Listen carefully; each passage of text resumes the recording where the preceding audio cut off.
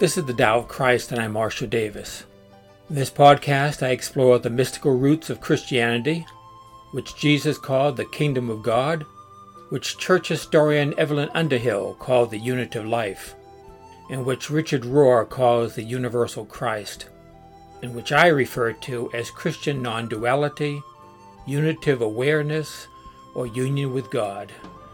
This is the Tao of Christ.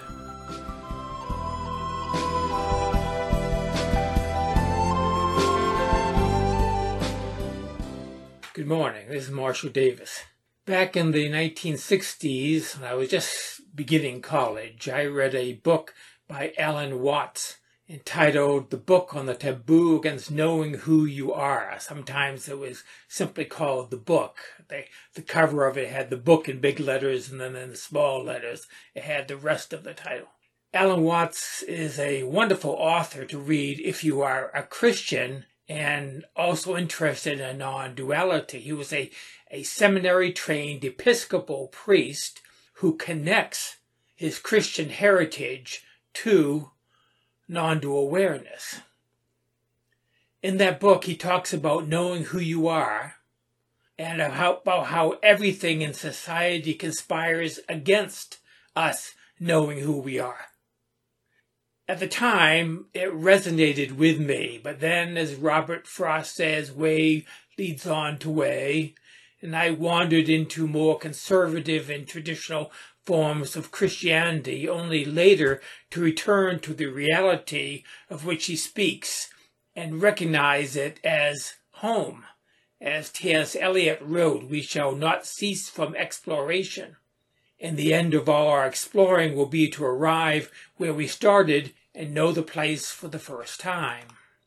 We all know who we are, our spiritual identity. We just don't always recognize that we know. That's what the word recognize literally means, to re-know. Plato said something to the effect that all knowing is really remembering what we knew before we were born. The word remember means to come back together, the opposite of dismember. And most people live dismembered lives. They forget who they are. The reason for this is that human society conspires to encourage us to forget who and what we are. But the good news, which is the meaning of the word gospel, is that this ancient and foundational knowledge of who we are is always immediately available. In fact, all of us already know at some level exactly what we are. We just momentarily have allowed it to slip from our memory. It's like losing your wallet or your car keys. After some searching, we stop and then we think about the last time we had it. And then all of a sudden we remember where it is. It's the same way with our identity. We forget who we are. And then we take the time to think to when in our life we knew who we were, like in early childhood or in certain spiritual experiences. We remember where we left ourselves and we find ourselves again. When I was in college, it was not unusual for people in their late teens or early 20s to take some time off from school or from work to travel in order to find themselves. I did that. It's kind of a strange concept that people have to go in search of themselves. It's kind of like a dog chasing its tail. But the reason for this is that human society distorts our thinking so that we no longer recognize who we are. Society gives us an identity. In fact, it gives us lots of identities, and we believe them. It gives us a name and roles and social status and connections. It tells us that we are these things. And we accept that. And that's the problem. We have believed what people and society have said of us. Think of all the labels that we are given. Consumers, for one. What a terrible term that is. Citizens, aliens, immigrants, Americans, white, blacks, Asians, Hispanics, liberals, conservatives, student, spouse, parent, child, Christian, Buddhist, atheist, non-dualist, human, mortal. We find ourselves and our identities in careers or jobs. People ask us who we are, and we respond with our name and what we do. We see ourselves as preachers or dentists or plumbers or bankers or carpenters, and maybe one day retired. Boomers, millennials, Gen Xers, young, old, healthy, sick, happy, sad, spiritual. The list is endless. Label after label after label is applied to us, and we accept them. With each label comes expectations and responsibilities and neuroses. We become lost in a labyrinth of labels. We wear them all and end up like the madman in the gospel who referred to himself as Legion. No wonder mental illness is so rampant in Western society. Depression and anxiety. After a while, people want all those identities to just stop. And they only know one way of doing that. No wonder suicide is so prevalent. That's because people have believed what society has said about them. They have forgotten who they really are. But at some level, we all know exactly who and what we are. It's right beneath the surface. It's so close that we can't see it clearly. Our thoughts are so busy that we can't think clearly. But who we really are is hiding in plain sight. What I'm talking about is our true nature. I am talking about who we are before any labels, before we learn to label things in our society and to label ourselves. Who we truly are is before and without labels. It is nameless, which is why God would not give Moses his name and why God would not give Jacob his name in that famous wrestling scene. That is why it's so hard for people to recognize it. We think with labels. We think we need labels. My wife and I see an unfamiliar bird at a bird feeder in our backyard, and our first response is to identify it, to call by its name. What is it? We look in the bird guide. We find the accepted label. We think we know it. The truth is that that's when we cease to know it. That's when we cease to see it for what it is.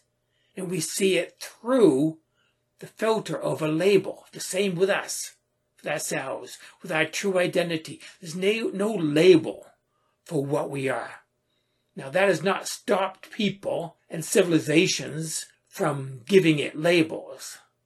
There are religious and spiritual labels for our true nature, immortal soul, spirit, Atman. But all those labels do nothing but add a layer and make it even harder to see what we are. You know who you are without labels. Look right now. Just turn your attention around backward to look at yourself and see who you are. Look directly at yourself. Now, I can describe what I see when I look, but it's best that you see for yourself. Any description that I give will be misleading. You will start searching for what I describe, and that's not what it is. The awareness by which you see is what you are. It's not what you see, but what sees. What sees is what is. And this has no name, has no roles, has no age, no sex or gender, has no relationships, and that's a big one. Relationships always involve more than one, and this is one. This is before relationships. It includes all relationships, but it's not in relationships. Now, I've already gotten too wordy here. Don't think about these words that I'm using or these ideas that seem to be communicated. Just see. without words and ideas. Just be aware. This shining glory, this light, this peace, this consciousness, this beingness. The Israelites called it Shekinah, presence, divine presence, deepness, eternalness. Here I am using words, once again applying labels, but don't accept any of these labels that I am giving. Just look at what the labels suggest. This is intuition more than it is thinking. When you touch this intuitively, there flows up what Jesus calls living water. It is the source of life. It is what gave birth to the Big Bang that brought the universe into existence, and is doing this all the time. It is bringing the universe into existence at every instant. It is completely indescribable, but it is undeniably who and what we are. It is what we live out of, whether we know that or not. It is a constant river of life that flows within. Lao Tzu calls it the Tao. The Apostle John called it the Logos. Jesus called it the Father, or the Kingdom of God. Buddha called it Nirvana. The Upanishads call it Brahman. These words are tricky because they come with centuries of religious baggage, which distort its true nature. I only mention them to show that I am referring to what is ancient and universal in all religious traditions. It is timeless. What is necessary is to see this mystery, this wonder, directly for yourself. This is completely obvious when it is seen. And you wonder how you could have ever not seen. Yet, before it is seen, it seems to be elusive or even non-existent.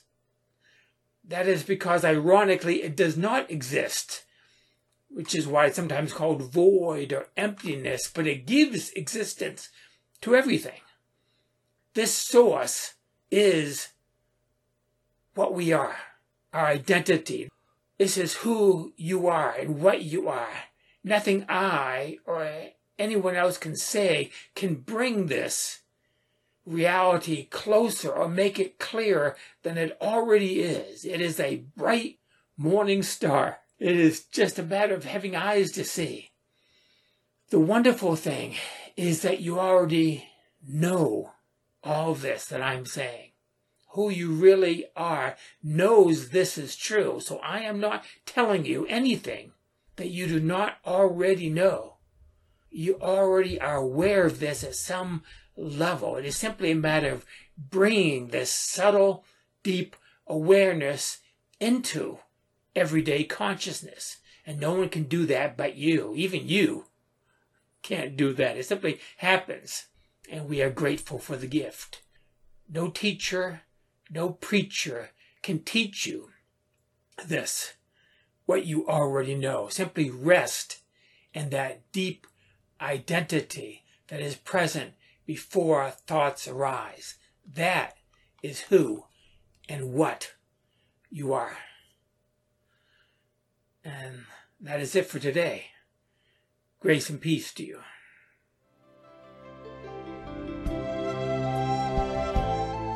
That is the Tao of Christ for today. Thank you for listening. You can access other episodes of this podcast at thedaoofchrist.com. You can also find these podcasts in video format at my YouTube channel at christiannonduality.net. My blog, Spiritual Reflections, can be found at marshalldavis.us. There you will also find a link to my books and my email address. Join me next time for another episode of the Tao of Christ.